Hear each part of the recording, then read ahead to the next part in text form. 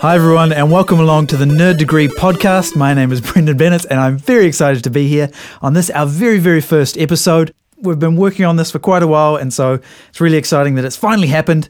I managed to get 6 of my very favourite nerds to perform on the show. We had Ben Allan, who's a reviewer for Game Planet New Zealand. Also, when I was doing the research for some of these questions, I was looking up obscure Star Wars characters, and I realised that I couldn't use that because the article was actually written by Ben Allan. We also have Erin Harrington, who has probably the coolest job I can imagine. She lectures in cultural studies at Canterbury University. She's an expert on horror movies and gender. Jeff Clark, who's a stand-up comedian, and he's also one half of the musical comedy duo Bigger Than Beatles. Very, very funny. On the other team, we have Centuri Chan, who not only does he dress up regularly as a stormtrooper, but he is also a Lego architect, and he organises the Christchurch Brick Show, which is fantastic. Andrew Todd, awesome filmmaker, and he's the gaming editor for Badass Digest, which is that website that everyone reads. And Matt Powell, who, I gotta say, his programming skills are, it would be fair to say, advanced enough to be indistinguishable from magic. And I do want to say a big thank you to our engineer, David Hazlitt, and to Michael Bell and Orange Studios for hosting us. We feel very, very welcome here. If you'd like to follow us, we are Nerd Degree on Twitter, on Facebook, on the internet, and we'll be performing live again the 5th of November here at Orange Studios, Christchurch, New Zealand. So come back then, but for now, enjoy the show.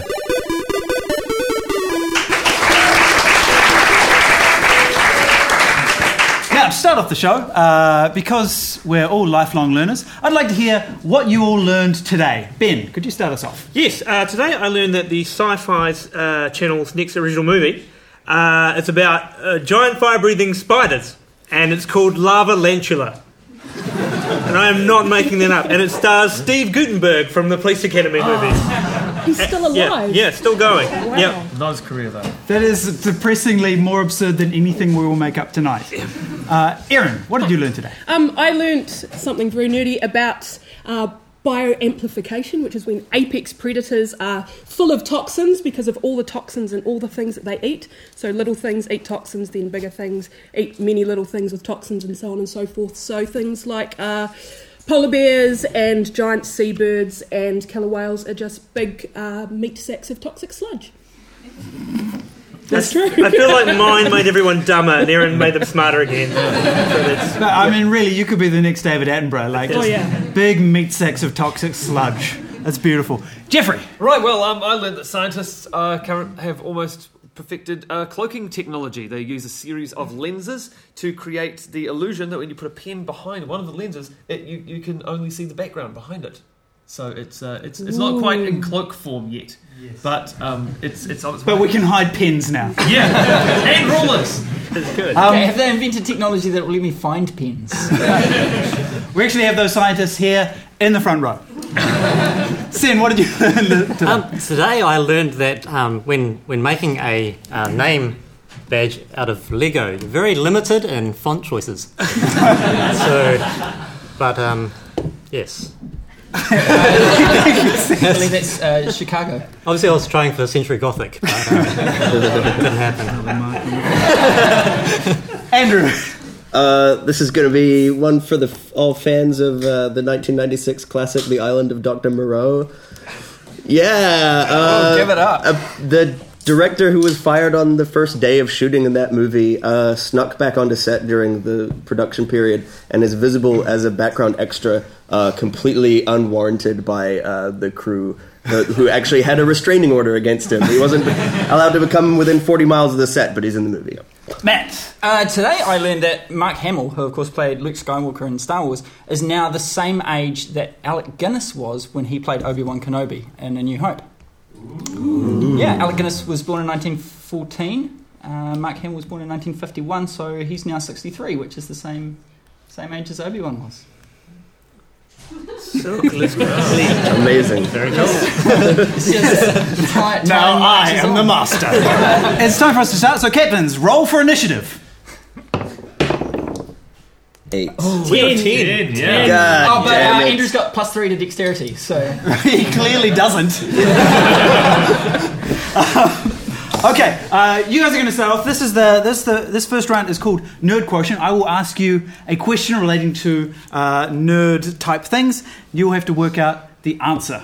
If you guys can't get it, you guys are allowed to chime in. Now, this round is of course brought to you by Doc Brown's Ales and Liquors. Great Scotch.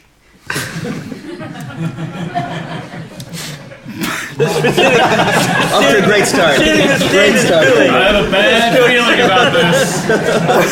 Because we don't realise there aren't enough people laughing at first, and so the pity laughs start. Yeah. All right, so your question is, given how hard Professor Xavier worked to protect mutant rights, why did a subsidiary of Marvel convince a real federal judge to declare that the X-Men are non-humans? Oh, right. Okay, so... That's a very good question. Obviously, we don't have enough mutants on the existing United States judiciary. It's probably part of the problem, isn't it? Well, I mean, obviously, the Sentinels ultimately decided that mutants were humans, and that's what... Jeff's got an in-universe reason. So remember, it's a real-life judge who made this decision. Real-life choice. Yes, there's a real-life law that says that that mutants are not mutants are not humans. Well, who is the judge? Let's see. Was it Judge Magneto? Is that who it was? Judge Sinister, perhaps. But did they have Judge some Doom. scary type mutant relative hidden away in the closet that they don't want anyone to know about? Is that the answer you want to go with? No. I actually do know the answer to this. It's because of the action figures. Mattel or Disney wanted to make action figures of the X-Men, but you have to pay extra to make lifelike human toys as opposed to non-human toys. So basically, it was a big tax evasion thing. So it's good to see that the franchise is in good hands. Because mutants are just sacks of toxic sludge. Yeah.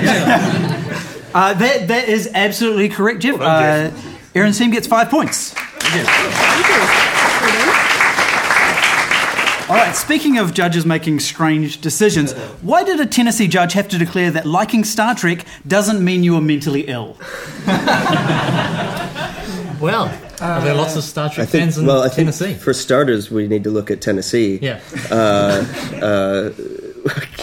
Maybe would it have been like someone trying to use it as a defence? Like they watched too much Star Trek and it made them want to commit murders? Star Trek made me a killer. Phaser All of that like pro-violence stuff that there is in Star Trek. Maybe he blamed it on an evil clone, something like that. No, maybe he made like a really accurate replica Battler and went into Battler and had like a Klingon duel with somebody and killed somebody. I did feel homicidal urges during Into Darkness, but I don't know that. That's true. Related. All right, so is that where you go?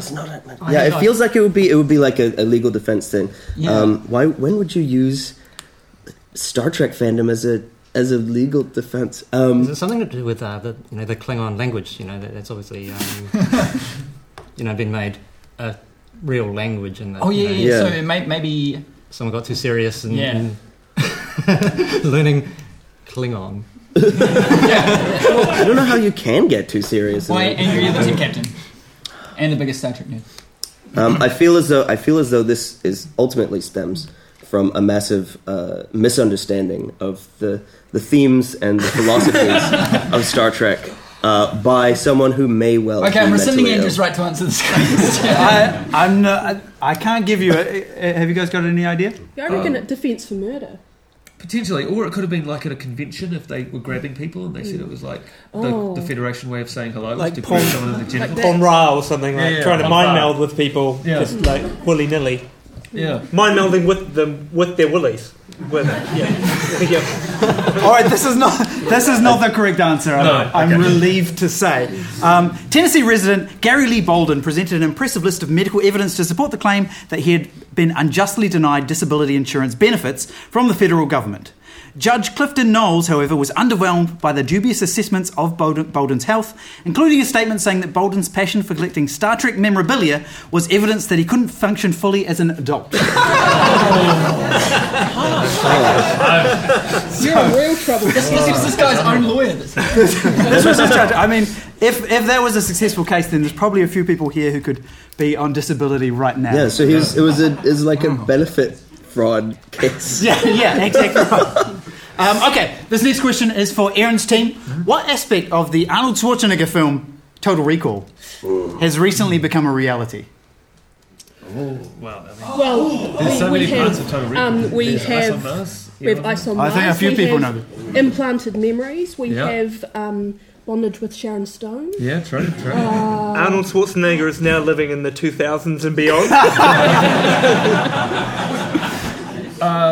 There's the self-driving car. Yeah. Obviously, the cab that he drives in with the talking ventriloquist dummy. Or maybe they have one of those wonderful kind of expanding out head bomb type. Yeah, loading things. I think it's probably to do with memory implantation because quite recently they have done quite a lot of breakthroughs on removing unpleasant memories or creating memories. Has Killian given the people air recently? Open your mind, great. Yeah.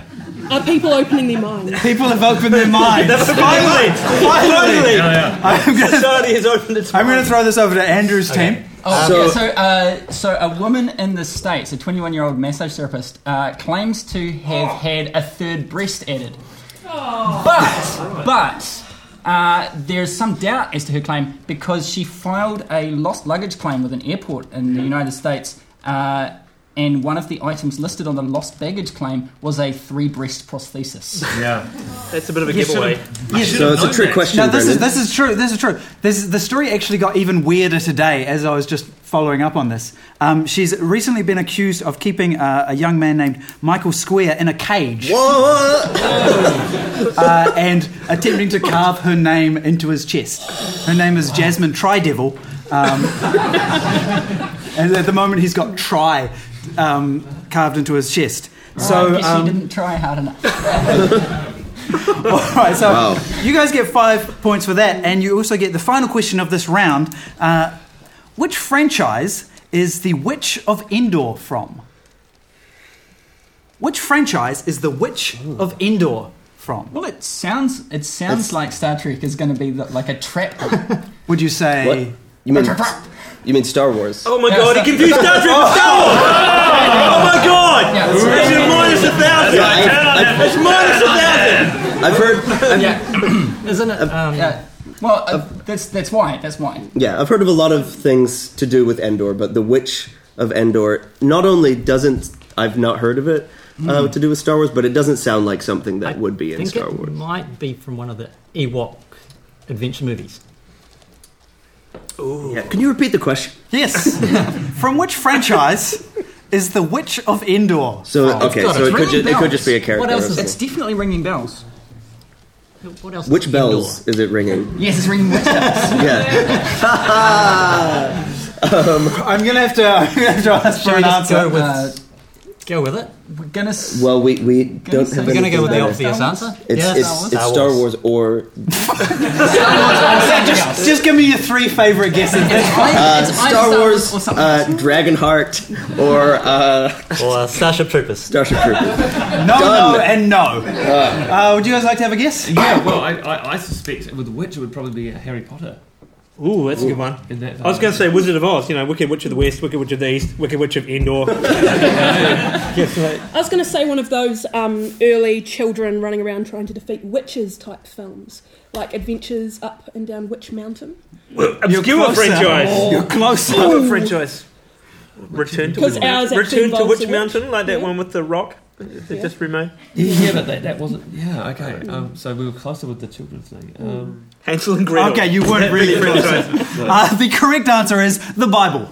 The Witch of Endor was a medium who apparently summoned the prophet Samuel's spirit at the demand of King Saul.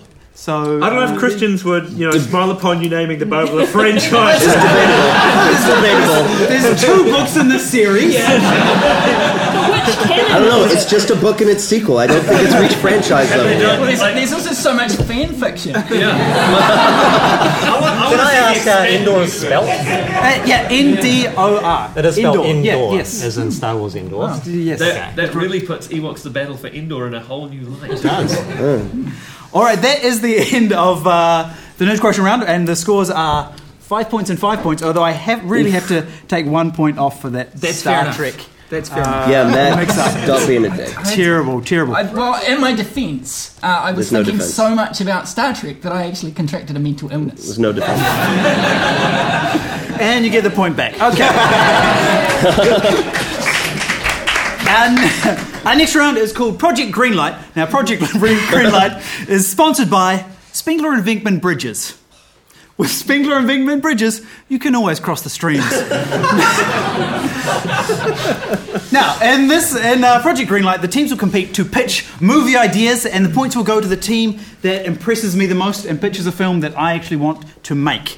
So, let's see. Erin's team, you guys can go first. Mm-hmm. Would you like to pitch a sequel or original franchise? Ooh. What do you reckon? Go for sequel? Sequel. Because we're all about Sequel. We're like Hollywood, Brendon. We have no ideas. All right, I would like you to pitch a sequel to Braveheart called Braveheart 2 2020 AD. I feel it starts with like a fist punching out of a grave in Scotland. Very good. Like Carrie. Like Carrie. I coloured in my own Carrie today. Yeah, that's nice. That's nice. It's beautiful. Yeah, I think William Wallace is obviously a Highlander. So, he turns out that he was one of the immortal Highlanders from Highlander. Yeah. Okay, and it ties in with the recent vote for Scottish independence. Yeah. Because he's not happy with the democratic rejection of freedom. Disgruntled Scottish nationalists have concocted an arcane ceremony to resurrect William Wallace to lead them to freedom, but the spell's gone wrong. It's gone wrong, and he comes back evil. We need an English hero to come in and contentiously defeat him at the last minute. Jude Law. A contentious Englishman. Playing Richard III, whose remains were found in that car park. Oh, that's right. So it's they have his DNA, so they can close. And they've both got cyborg parts. And Richard III has been grafted to a robotic horse. So what we do need, though, is a final battle where the two foes come against one another. And I want to hear right now William Wallace's speech to inspire his troops.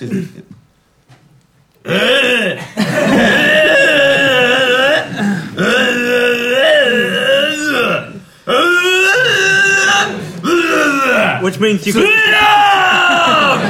So basically the same as the original. That's right. Yeah. It means you can rip out my organs, but you can never take my freedom. Yeah. All right, thank you very much.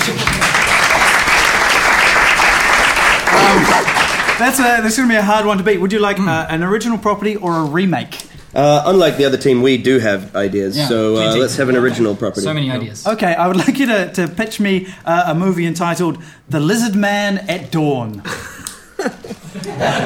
So, as everybody knows, lizards and lizard men are cold-blooded. Which means they can't regulate their own body temperature and can only function during the day. And at night, they retreat to their cave where they keep warm until they can reboot their metabolism. That's right. And this film is set in the Arctic Circle, which has, of course, seasons that last a very long time. So this particular dawn is the dawn of the longest summer that the Arctic Circle has ever known, and thus the dawn of the age of the lizard men. I think we need to cast someone lizard-like. Yeah, I bear in mind there's not much budget, so someone who already looks a lot like a lizard. I feel like there's only one choice, which is Willem Dafoe. I was thinking George Clooney. Have you ever seen a lizard? I don't think George Clooney looks much like a lizard. But yes, so he is the first of the lizard men, but he has to, in order to take over the Arctic Circle and all of its territories, he must create an army of lizard men. And he does this with his forked tongue by inserting it down the throats of unsuspecting Eskimos, Alaskans. Which brings us to the love plot line. That's right, because in addition to being like an ovipositor, the forked tongue makes him the best kisser. That's right, and obviously he's spent the whole of the Arctic winter with one photograph in his possession. The photograph of a young researcher who's come to the Arctic Circle to do some research on walrus. Played, of course, by Scarlett Johansson. All right, That's let me hear the trailer. In a world Run by lizards. one man Is not entirely a man. but not entirely a lizard. You might say that he's a lizard man. This winter, Prepare. for a cold blood and warm heart. Willem Dafoe is the lizard man. At dawn. All right, a valiant attempt. I can't not give that to Braveheart though. So 5 points to Erin's team. Matt, how many sides is on that Rubik's Cube? There's still the normal 6 sides, but... Yeah, I'm sorry. Sorry, you've got me there. 7 rows to a side. 7 rows to a side. 7 rows to a side. Okay, if you can It's so solve big that it's by the bulging. end of the night, I'll give you a bonus point. You hear that, Matt? A whole bonus point. Bonus point.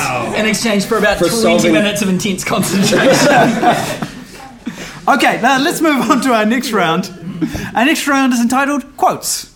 Now, Quotes is brought to you by Dr. Hyder Communications. Forget about Skype or Facebook. Dr. Hyder Communications will connect you with your loved ones permanently. So the first quote is, hokey religions and ancient weapons. And no match for a good blaster at your side, kid. I'll give you a point for that. It was substitute, not match, but that's close enough for me. All right, second quote. Wait a minute, Doc. Are you saying you invented a time machine? Are you telling me? Are you Finish it. out of a DeLorean? Out of a DeLorean. Yes. That's. Matt was clearly first. Are you saying you built a time machine out of a DeLorean? Yes. If we're going to travel through time, we may as well. Yeah, okay, that's enough. Let's do the whole movie. But one thing's sure: Inspector Clay is dead.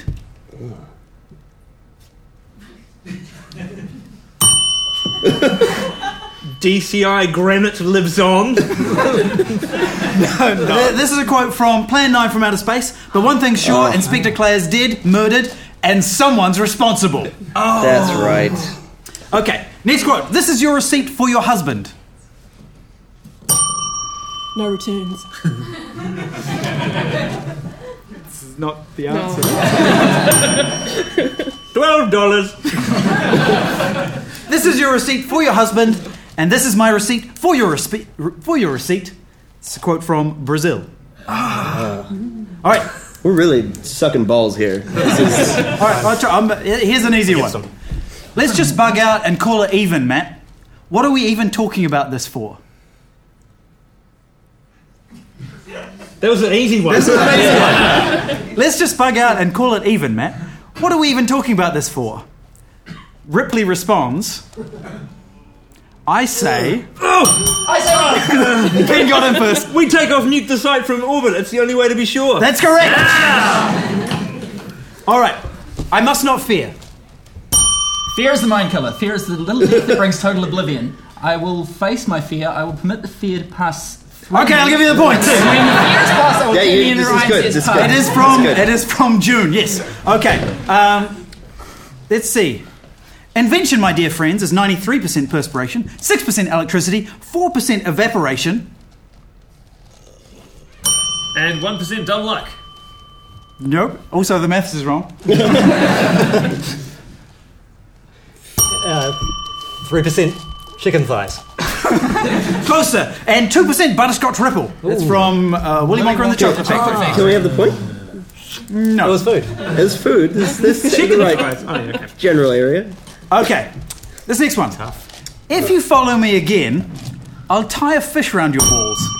And feed your dick to a sea lion, That's a quote from Go Shark 2. which I wrote and directed. This is a cheat. No one else has actually seen Ghost Shark 2 yet. I just thought it would be hilarious if he didn't get that one. Okay, you get the point for that one. Final one. 3 rings for the Elven Kings under the sky. I was just hoping 7 you got for the it. dwarf, 7 for the dwarf Dwarf lords in their halls of stone. One for the duck. One for the little boy who lives down the lane. I'm going to give you guys a point. It's from 7 the for the Dwarf Lord, Fellowship 9 for the mortal men doomed to die, 1 for the One Dark for the Lord. Dark Lord on his dark Yeah. throne. Yeah, that's right. Stupid throne. Andrew, why are you wearing a badge that has Leonard Maltin on it? I'm wearing a badge that Leonard Maltin gave this to me. Last week I had the good fortune of being on a film jury with Leonard Maltin, who is, now that Siskel and Ebert are both dead, probably the most famous film critic in the world. Are you implicating him in that? I'm not saying he had anything to do with it. Just if you hang around long enough, you'll eventually get to be the most famous film. Yeah. He survived, which is really cool. Was there an accident? What's he like? He's really, really charming and lovely. He's like a 70-year-old film critic. He's probably the biggest movie nerd in the world, and he is my spirit animal for tonight. Next round is called Kevin Baconing. Kevin Baconing is brought to you by Bacta. Bacta, simply the best healing for your tank. Now in this game, I will give you 2 names, and you have to form a series of connections that link the two. The team that can form the best connection will get the points. Andrew, we'll start with your team. Yes. I want you to connect Ron Perlman and Launchpad McQuack. Right, well, first of all, pearls come from clams, That's right. and clams are shellfish. That's right. Shellfish come from the sea. Yes. That's right. And ducks. Kevin Costner was in Waterworld, set on the sea. Yes, that's right. And water is where ducks live, and Launchpad McQuack is a duck. There's a duck. QED. All right. Yeah. That is actually exactly what I had written down as well. Amazing. Right, Erin's team, you need to connect Katniss Everdeen to Christopher Walken. All right, wow, that's... Why? So Halfway there. Christopher Walken is an exceptional dancer. Yes, as proven in the movie Hairspray, Yes. which is about a woman who is challenged to take on the patriarchy and the racism of her time. In particular, John Travolta in a fat woman suit. Yes. Yeah. And I believe John Travolta is a Sagittarius, and Sagittarius is an archer, and Yeah, the Katniss 17 was an archer. Yeah. Yeah. These are both incredibly convincing. I'm going to have to give you the points. Well done, Andrew's team. Thank you. It's what we deserve. Which brings us to our next round, my favourite round, the fanfic round. Now, the fanfic round is, of course, brought to you by our sponsor. If you need an exfoliant, try Tatooine Sand. It's coarse and rough, and it gets everywhere. Tatooine Sand. So in the fanfic round, I'll give each team's 2 famous characters, and they will have to compose on the spot an original piece of fan fiction that brings those 2 characters together. Together? Or just together? It's entirely up to you. Okay. Great. Erin's team, you can go first. Okay. You get General Maximus Decimus Meritus from Gladiator, and Kermit the Frog. All right. They called them the Roman and the Green Man. And they'd been together for 15 years, but today was their last day together. They had to solve one more case, and then they could retire. Maximus took his short sword and turned to his small felt amphibian friend. We must find them and strike them down before they can strike again. Okay. I can't hold a weapon like you. All I can do is sing and dance. You know, I've come to appreciate your singing and dancing more and more, Kermit. After all the years of carnage in the arena, coming home to your flappy little green limbs just makes me feel all warm and gooey inside. Maximus, before you leave, would you put your hand inside me? Okay, we'll end it there.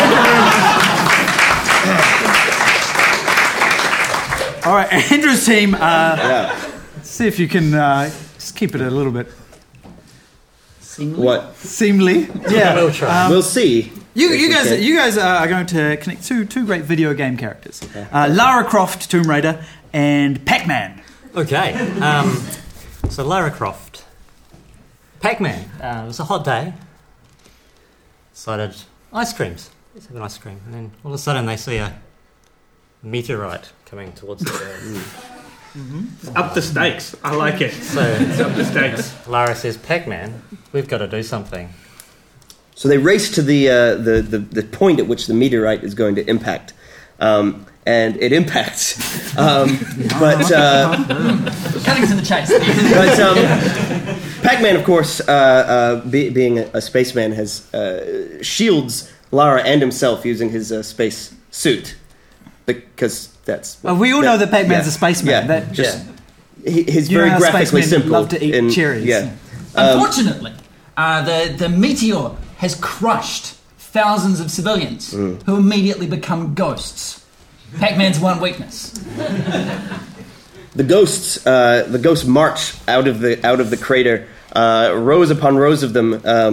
Lara attempts to shoot them down with her dual pistols, Doing with backflips and doing backflips and pointing her guns at like really Everywhere. uncomfortable angles. Her guns never run out of ammo, but even so, the ghosts keep coming because ghosts cannot be harmed by bullets. The only thing that Pac-Man can do is devour a large spherical object to gain the powers that he needs to overcome the ghosts. Fortunately, there are two in sight. Okay, well, you know what, man? Thank you. Oy vey. It depends on which iteration of Lara Croft we were talking about. In PS1, they were really more kind of triangles. Okay, I'm going to leave that one to Andrew's team. Why? Pity, maybe? Okay. What's that you got there, Ben? Oh, it's my Minecraft pickaxe. I use it when I need to mine stone to build my dwellings with. No, actually, I'm into Minecraft, and my son's into Minecraft equally as much as I am. And when I got this, he just ran around and just tried to mine our entire house. Like, it was just like, why is the house not dissolving into convenient square-shaped blocks for me to repurpose as I see fit? And subsequently, it's got a bit damaged because he's just been pounding it on everything.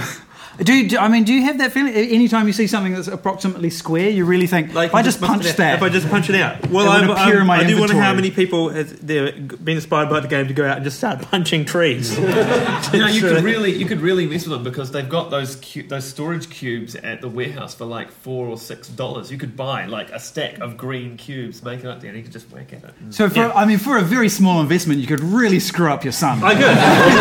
Well, because there's also a creeper costume, and if I showed up in that, well, he'd probably just find us something handy with it. It would be like, you have to worry about that. All right, the next round is the most classic of all nerd rounds. It's called Who Would Win? Ah, yes.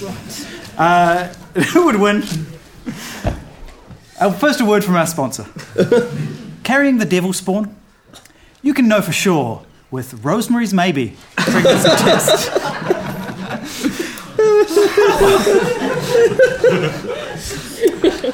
Okay, so in this, I'll give each of you a character, and you have to argue which one would win in a battle. So let's see. Andrew's team, you are still just winning, so you get General Obi-Wan Kenobi. Damn straight we do. Erin's team, you get SpongeBob SquarePants. Oh, fantastic. I've got this in the bag. Yeah. All right, start us off, Andrew. Okay, Obi-Wan Kenobi is known not just for his prowess with a lightsaber, his prowess with the Force, but for his wisdom. He knows when to back away from a fight. He knows when to engage in a fight. He knows who lives in a pineapple under the sea. He knows who lives in a pineapple under the sea. And his powers of deduction, as demonstrated in the excellent detective sequences in Star Wars Episode 2, Attack of the Clones, are second to none. And he can find which pineapple SpongeBob lives in, track him down, and knock that motherfucker to the ground. Well, Yeah. Okay, we know. Okay, like we know SpongeBob doesn't go on land. Okay, because that one time he did go on land in the SpongeBob SquarePants movie via David Hasselhoff. He and Patrick nearly died. So this is taking place underwater, right? And what happens the only time Obi-Wan goes underwater that we see in the Star Wars trilogy? He just basically nearly gets eaten by 3 different fish. Yeah. He's useless. He's dependent on Jar Jar Binks, navigating him around in the submarine. That's how useless he is underwater. So he's at a natural disadvantage. We can't just talk him down, though. We need to talk up SpongeBob. Yeah, he's highly absorbent. That's right. He's flexible. Yep. He does not have a conventional brain chemistry. I doubt Jedi mind tricks would work on him. That's true. And in the very opening sequence of SpongeBob SquarePants, the show, you can see he can be quartered, re-rotated, and reassemble himself and be fine. Right. So a lightsaber doesn't work either. He's also a terrible driver, so anytime Obi-Wan gets in the way, he's just going to smack the crap out of him in his little boat. What I envisage happening in a fight is SpongeBob follows Obi-Wan Kenobi around like an even more irritating version of Jar Jar Binks until Obi-Wan kills himself. That's right. And the whole time, because he's so porous, he's just absorbing Obi-Wan's knowledge. Yeah. Everything that he can teach is just learning to throw back at him. What you don't see on the Death Star. How's this going to go down, guys? It is interesting that you bring up the point that SpongeBob lives at the bottom of the sea. In a pint. Because time and time again, Obi-Wan Kenobi has demonstrated that he can win fights solely by having the high ground. Smattering of laughter by people who get that joke. Oh, I think everyone got it. So all Obi-Wan really needs to do is have the high ground, which he can do because he can exist. I don't know if you've seen that movie where he's in the boat with or in the submarine with Jar Jar Binks, but he can, like, he's got like that little breather thing. Like, he can swim around underwater like nobody's business. He can swim right down to the bottom of the waterlogged cloak is going to be a real hamper to movement. Can I add though? That cloak is like prehensile. He can use it to paddle himself along. That is non-canonical. What Obi-Wan does have that SpongeBob doesn't is style points. He can rock that beard. Can SpongeBob rock a beard? He can. He can rock a beard. I think it's telling that after his encounter in the water, Obi-Wan moves to the driest planet in the solar system. That's right. He's afraid. He's afraid of SpongeBob. Especially because every time he gets his lightsaber wet, he has to roll it around in the sand. Yeah. Actually, I think that it's an advantage. All this really does is it proves that Obi-Wan is the more versatile combatant. He can survive underwater. He can survive in the desert. He can survive as a ghost. But he can't win. Okay. Closing statements from each of you. Ultimately, the argument is entirely moot, because even if SpongeBob were to strike Obi-Wan down, he would become more powerful than you could possibly imagine. Can't argue with that. The points go to Andrew. Yes. Erin, what is that pink thing that you have there? Oh, this is Princess Bubblegum from she's my spirit guide. She's amazing. She looks like she's 18 or 19 years old, but she's actually possibly immortal. She's made out of bubblegum. She's made out of pieces of her candy minions in the Candy Kingdom. She's a benevolent dictator and an inventor and an evil genius. And canonically bisexual, I found out the other She day. is canonically bisexual and she rocks a frock. So. I didn't know that Adventure Time is apparently set on the post-nuclear apocalyptic Earth. Yep. Which is The Mushroom War was Mushroom Clouds. Wow. There's a lot more going on than you think. Yeah, it's not Adventure just some Time. pink things. All right, the next round that we're gonna play is called Bad for Your Elf. It's bad for your elf. It's bad for your elf. Bad for your elf. Oh no! Can we do the entire round in Cockney accents? Right. The thing is, what are you doing drinking that kerosene? It's bad for your elf. You're only supposed to blow the bloody doors off. We could go on all night. it's Michael Caine. It's Michael Caine playing an elf. He does that in like the third Hobbit film. Come on, if anything, this is a Ray Winstone round. Oh, well, okay. Okay, well, after that reaction, I'm not even going to read the sponsor because I'm too embarrassed. No, do it. No, we're sorry. They've all been so good so far. They want to hear it. Don't you want to hear the sponsor? Yeah, that's right. The Bad For Your Elf round is brought to you by the T800 Music Tuition. You'll be back. All right. Can we change my answer on wanting to hear this one? We don't have a time machine. Okay. Activate the Omega-13. So, this is the most difficult one to explain. Erin's team, you guys are going to start off. The reason it's called Bad For Your Elf is because I'm going to give you a list of canonical elf names from the Lord of the Rings world, but we're going into some real deep cuts here. Okay, so those are all names of actual elves. Now, the way it's going to work is you're going to take turns, each reading out a name from that list. Your job is to try and slip in some made-up elf names. You get a point for every name you successfully slip in. If you guys think that they're making up an elf name, you ring the bell. If you're right, you get a point. If you're wrong, you lose a point. Does that make sense? I just made this up this afternoon, so I really hope it works. Okay, so Pass it, or- you guys are ready? Yeah. So elf names. Tata. Can you? Okay, you that Tata is a real name, so you guys lose a point. Oh, this could really Could you read them in order so that I can follow along? Okay, sure. Tata? Can't just pick and choose. Tata. Eagle moth. Galadriel. Pingalon. Pingalot is a real elf name. Fuck you. Galabra. It's a made-up one. Totally made up. Amrod. It's real. Vesuvius. Correct. That is a made-up one. It's from Order of the Stick, a popular webcomic. Veronway. Finrod. Full name. Oh, sorry. Finrod Felagund. Thank you. I'm going to say that's an actual. You've skipped one as well.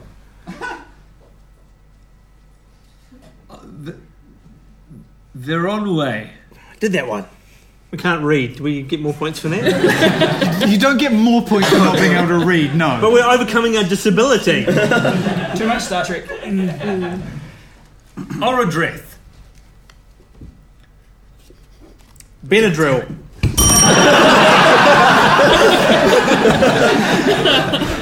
Yes, okay. Worth a crack. Oregon. That was a made-up one. Damn it. Telemann.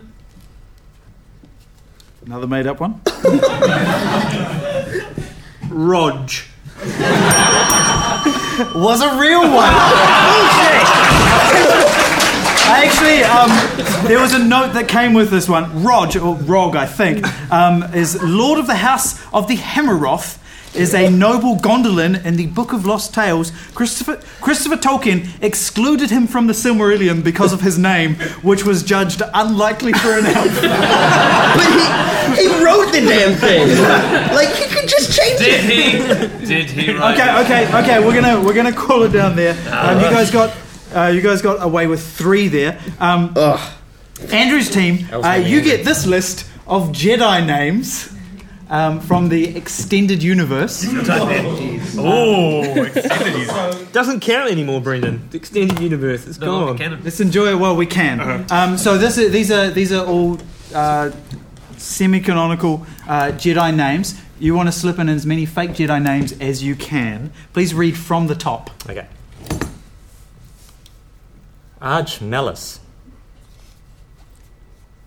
That's a fake one.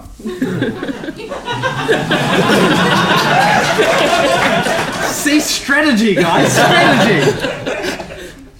Obi-Wan Kenobi. All right. Makadanu. That is a fake one. Kit Fisto. Leave it alone. Leave it alone. And recognised one, great. Holdan Kun. Yeah, that was a made-up one. Walden Bridger.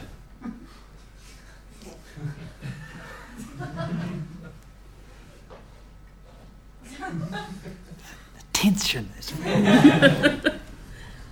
Pong Krell. It was real. Pong Krell. Pong Krell? Pong Krell. Shan. No, he's real too. Is he a complicated Jedi and no one understands him but his woman? Shan is a made-up one. Who's the Jedi? Oh, what? I bet you I can find him on Wikipedia. No. Kurt Russell. Yep, that's made up. Well, that's dreamcasting, I guess. Apparently Walt Disney's last words. Well, Kurt Russell. Yes. Yeah. I'm going to Google that right now. His dying words. Was it conspiracy? I don't know, but Kurt Russell got in a lot of Disney movies. Okay. Shark T. No, she's real. She's real. She's in the films. She's fictional. She's real, Jess. She's real. Her death was tragic. Bultar Swan. No, that's real. That was Salacious Crumb. Crow Ploon. It's Plo Koon. It's Plo Koon. Holy shit, you're right. Yeah. Okay, I'm going to give you a bonus point for that.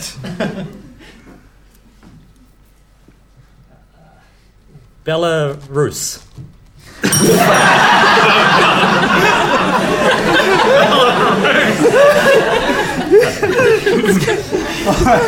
All right, two more. Bedard Tone. Is real. Bedard.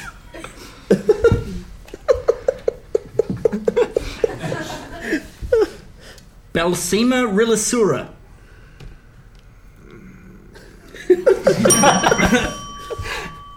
Yeah, I'm actually going to have to call you on that. All you're doing is switching the letters around in the actual names. That maybe is what George Lucas does, but that's not what we're going to let you do.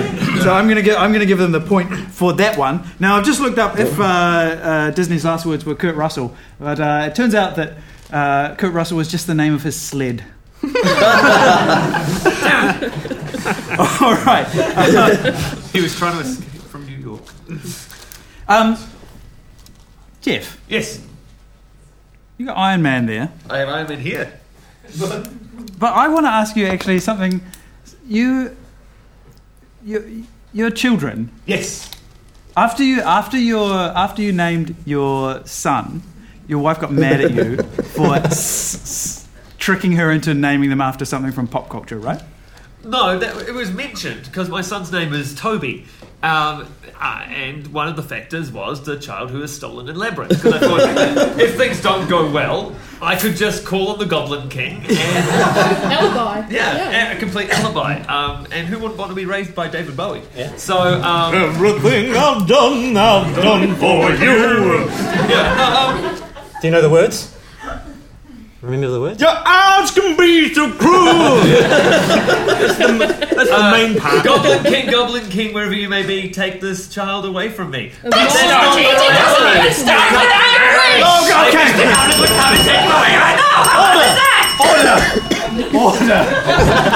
You're like children! Now Toby's gone. No, he's past that age. All right, we're going to move on to the next round. This is a round that we made up during the break. So this is going to be exciting. This one I'm entitling BuzzFeed the Beast. And what we're going to do is we're going to take a film, and I'll open it up to you guys. What's a film that most of us will know? Jurassic Park. That is perfect. And I would like, and this is open, just ring in for a point. I want BuzzFeed-style headlines for Jurassic Park. Okay.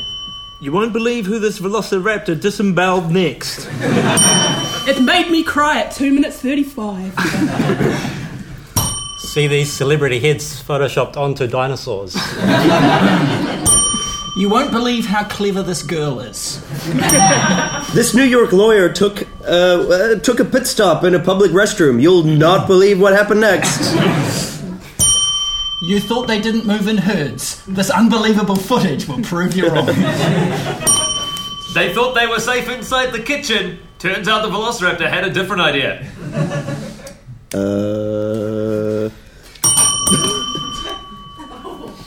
Ben.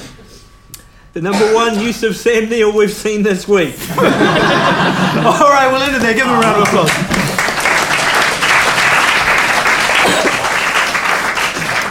Okay, this next game is called On Trial. Okay. On Trial is brought to you by the Ash Ketchum Memorial Sexual Health Clinic. For when you catch them all.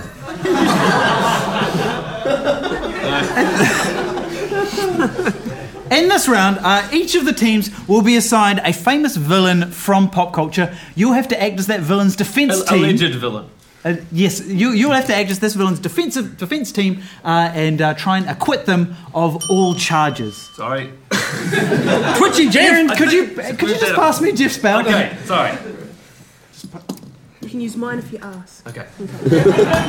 Erin's team, you guys can go first, Yep. and you get Sauron. Cool. Sauron is perhaps the most misunderstood... Please address the judge. Oh, I'm sorry, Your Honour. Honours. And ladies and gentlemen of the jury. Zizzes. Sauron has been entirely misunderstood throughout his entire life. All he's been interested in is... Giving gifts.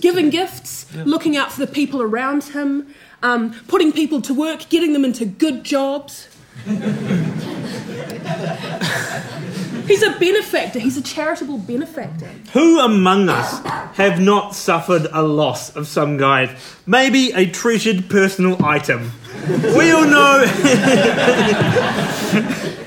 We all know how crazy that can drive you when something you value and belong is taken from you by people who haven't earned it, that don't know what to do with it, that aren't putting it to the correct use. Maybe it drives you a little crazy.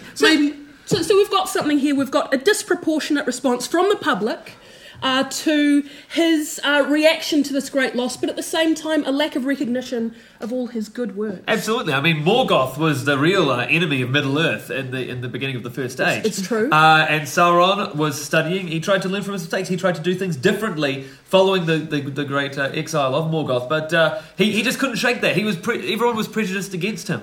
And Sauron forged the rings as a peace offering. He was really trying to establish a United Nations of Middle-earth. All our client wants is to be left alone behind his big gate of Moria that hardly ever opens, and are not property rights the key to personal well-being and prosperity. He just wants his own little patch of Middle-earth to mind his own business, to raise a few orcish armies if need be. Jobs for orcs. Yeah. Let's not forget that no one forces anyone to put the ring on. They do so of their own free will.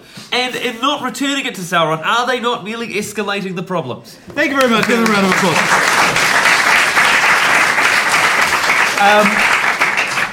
All right, Andrew's team, you guys will be defending the Xenomorph. The alien from Alien. Your Honour, jury members, we'd like to present our client.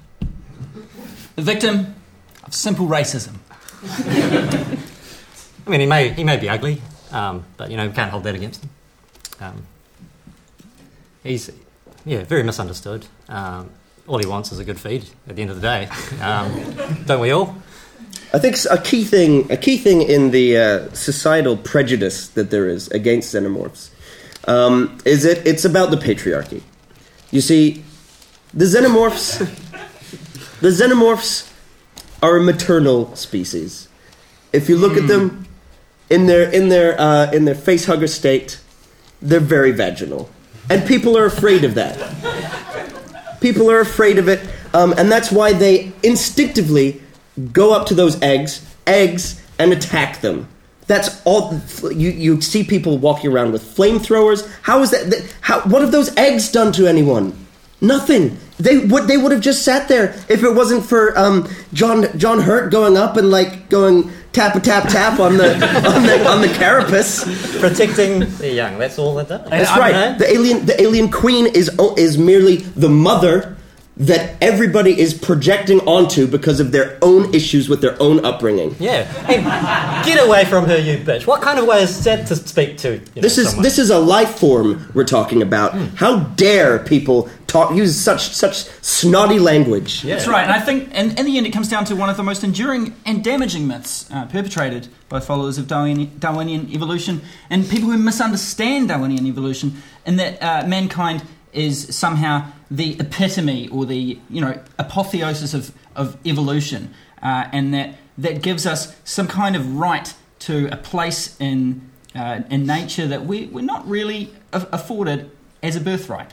And we see the alien as a threat, and we attempt to eliminate it. But is the alien not just another evolutionary path? No, it's a horrible monster. It's the point of the film. It can be both! But have you considered that the film itself was made from the point of view of the oppressors? You're proposing that the alien is like the birth of a nation of alien movies. It is entirely from the KKK's point of view. Well, if you think about it, Alien is just the Die Hard movie from the other perspective. That's right. The alien is really it's John McClane. It's just an ordinary Joe Schmo, who just wants to get home for Christmas. And the proof of this is that the second the alien gets onto the ship, it's walking around without shoes and socks on. Oh yeah, naked. Yeah, without even any clothes on, because you know what, the alien is completely comfortable with its own body. You look closely at those shots, and it's making fists with its toes. All right, thank you very much. I'm gonna have to put this one to the audience. Please applaud for the. I only have one acquittal to give out. How the judicial system works. Yeah, this is how it all like. So either I can either acquit Sauron or the Xenomorph. Please applaud for the one you think should be released. Who thinks Sauron? Jobs for all. Who thinks the Xenomorph? Sauron is walking the streets tomorrow. Wow. He'll be on good behaviour. It's all right. Okay. That's what he said last time. Home detention. He'll just be up the top of his town. Yeah, he's just like, don't mind me. I'm just going to hang out in Dol Guldur. I'm not going to bother anyone. Just peer out my window. All right, we have time for one more challenge.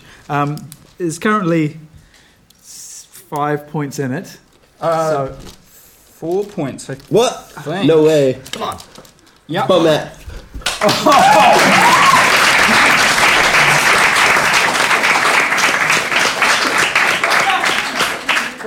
That's very impressive, Matt. How do we know he didn't get another one at the break? How do we know that he hasn't peeled off all the little stickers? That's right. I was sitting here the whole time.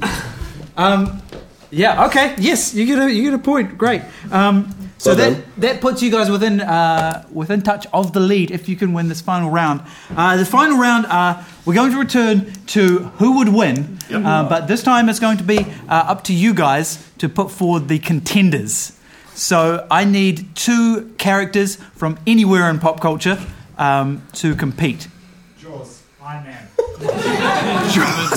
Jaws versus Iron Man. Do I have it? Yeah. Yes? Okay, that's what it's going to be. Holy crap. Jaws, let's see. You guys are winning, so you get to pick Jaws or Iron Man. We had the underwater one last time. Yeah. Iron Man. So maybe go for Iron Man. Okay. You guys have Iron Man. You guys have Jaws. Start us off, Erin's team. Well, Jaws is a dumb fish. and Iron Man is Iron Man. Like, he's got an array of weaponry, probably much of which works underwater. I'm sure those God things work underwater, right? Repulsor technology works underwater. That's right. Yep. Jaws is very easily distracted. All you need are some little legs kind of dangling up there, and that's right. And Robert Downey Jr. aka Iron Man, can just hover out of reach of Jaws like a foot off the surface of the water. I think though we need to talk up Iron Man because the shark's deficiencies speak for themselves. They do. Absolutely. I think the things with Iron Man is that the Mark 14 armour is able to operate independently, so he could send it down without any physical risk to himself. He has. Are we talking pre or post Iron Man 3? Like, You has tell he me. activated the cylinder? Although we do have the fact that if the shark bites down on it really hard, then like the gas canister in the original Jaws, He'll just explode. So even in death, Iron Man will win. All right, you guys are in a bit of a tough spot. Well, I think, these guys have put forward a lot of arguments about how Tony Stark could beat Jaws without even touching him. And I think that just speaks to who really wins the battle. Yeah. Because ultimately... all this is really saying is, no, you can't catch me. Which I think is a pretty childish way to behave, and it shows a classic lack of heart from Iron Man. Don't make fun of Tony Stark's heart. He suffered. Well, this is the thing. Tony Stark. Is he an Iron Man or a Tin Man? Tony Stark is a coward. Finally got personal. Tony Stark is a coward. He's an alcoholic. He rests on his billionaire laurels. He's a victorious coward. Jaws. Okay. Jaws was born with his strengths. Yeah. You take away. We were born in it. You take away Tony Stark's armor, and he's just some dick with a beard. Jaws has more bite strength than any other animal on the planet. Jaws, as demonstrated in Jaws the Revenge, is more relentless than any other animal on the planet. Yeah. He will track Ellen Brody down wherever she is on the planet, and that means that Tony Stark can run, but he can't fucking hide. Jaws is fearless. No reasoning with Jaws, is there? There's no reasoning with him. He will get you. I think that's the ultimate point here. Yeah. He's going to get you. You talk about distractions. The legs are distractions. Jaws thinks about every target before he goes for it. Everything's a meal. Everything's a meal. And you know who's the most delicious meal of all? Tony Stark. And when Tony Stark is running and hiding as a leisure-loving billionaire playboy, where's he going to go and hide? A sleepy little holiday resort. Named Amity. Any closing statements? First of all, if you take away, as we have established from the Avengers, if you take away the Iron Man suit, Tony Stark is still a billionaire playboy philanthropist. And secondly, what is Iron Man but the pinnacle of robotic technology? Whereas we all know Jaws was a robot that Steven Spielberg couldn't even get to work properly. As you say, sure, Jaws was born with all his gifts. He's suffering from great white privilege. That's right. Tony Stark developed the arc reactor himself. He turned his back on his industrials and weapon manufacturing, and he has used his technology to better the lives of billions of people, including protecting New York from the Chitauri invasion. Okay. And when Jaws finally kills Tony Stark, the only thing that's going to buoy his lifeless corpse to the surface is the massive chip on his shoulder. Ooh. Did he honestly make a fish and chips joke? I don't know. All right. Ladies and... What if the chip was Okay. Lucky it wasn't a Tony Shark joke. Edie, I'll give you guys one last statement. Thank you. Ladies and gentlemen, great white sharks are an endangered species. Do you want to support one of the most perfectly evolved creatures that has ever graced this planet?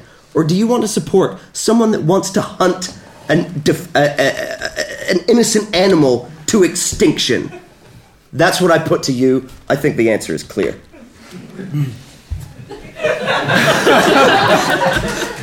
All right, okay. I'm going to put it to you guys again.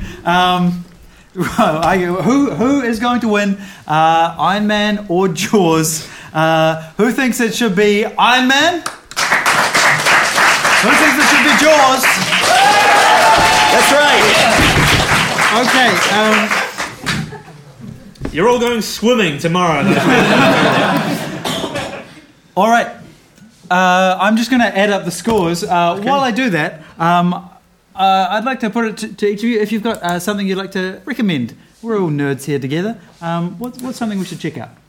Right, well, there's a comedy show in the middle of October 17th and 18th, at the Machina Lounge. I don't know, but I hear there are some fantastic acts. I hear they're great. Performing stand-up comedy, things like Bigger Than Beatles on the Friday, Reg Blackwood, Dan Bain, Dylan Neal, Justin White. That's at Machina Lounge. Tickets are only $15 through Dash Tickets. So that sounds like it'll be a great show.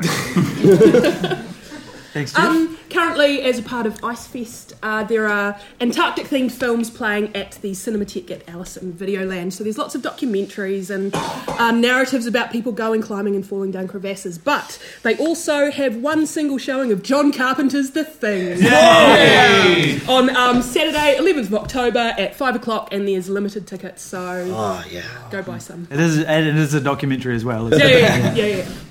Cool. Well, if you like fantasy books, I'd like to recommend you go and check out books of a guy named Joe Abercrombie, who seems to not many people know about him, but he kind of writes. Did he work with a guy called Finch? No idea. He writes kind of Games of Thrones style stuff, lots of sex and violence, and jolly good cracking reads. And there's a series of them now. It's up to about 5 books, 6 or 7 books maybe even. So go and look those up. First Law Trilogy is the first one. I'd just like to shout out to my mate Flatman, who's a real-life superhero doing good things in Christchurch. So if you don't know what he's doing or who he is, check out his Facebook page. And yeah, he's... Sorry, his name is? Flatman. Flatman? Yeah. Oh, Flatman. You know Flatman? Yeah, awesome. So dresses up in a superhero costume and, does deeds of good around Christchurch, like delivering food packages and stuff. So, yeah, generally making, life a bit more comfortable for those that need it. So lovely. I no pressure, guys, but that was pretty. Well, after that, I'm going to pimp the show that we're opening this Saturday at the Court Theatre, which is an improvised 3-part horror anthology called Tales from Camp Horror. It is at 10:15 p.m. at the Court Theatre on Saturday, every Saturday this month. It will be funny and/or scary. And if you like hypothetical conundra, Batman and cardigans, there's a podcast you should check out. It's called How About This? It's by 3 improvisers in Melbourne. And yeah, it's really good. You should check it out. It's on Facebook at How About This or on Twitter at HBT Podcast.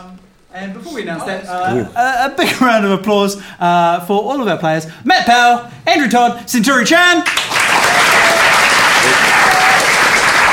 Jeff Clark, Erin Harrington, Ben Allan.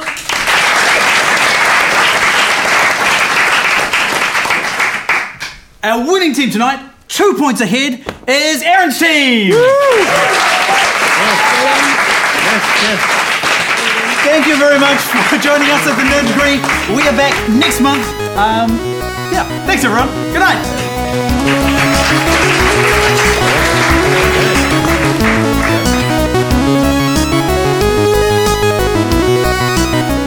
There we have it. Thank you so much for listening, everyone. The intro music was by Roll Music, who's a Spanish chiptune artist, which I'm really digging. And the first 2 questions from the Nerd Quotient round are based on an article on io9.com. The article is by Mark Strauss. I really recommend checking that one out. Thank you very much for listening. We'll see you again next time, November 5th.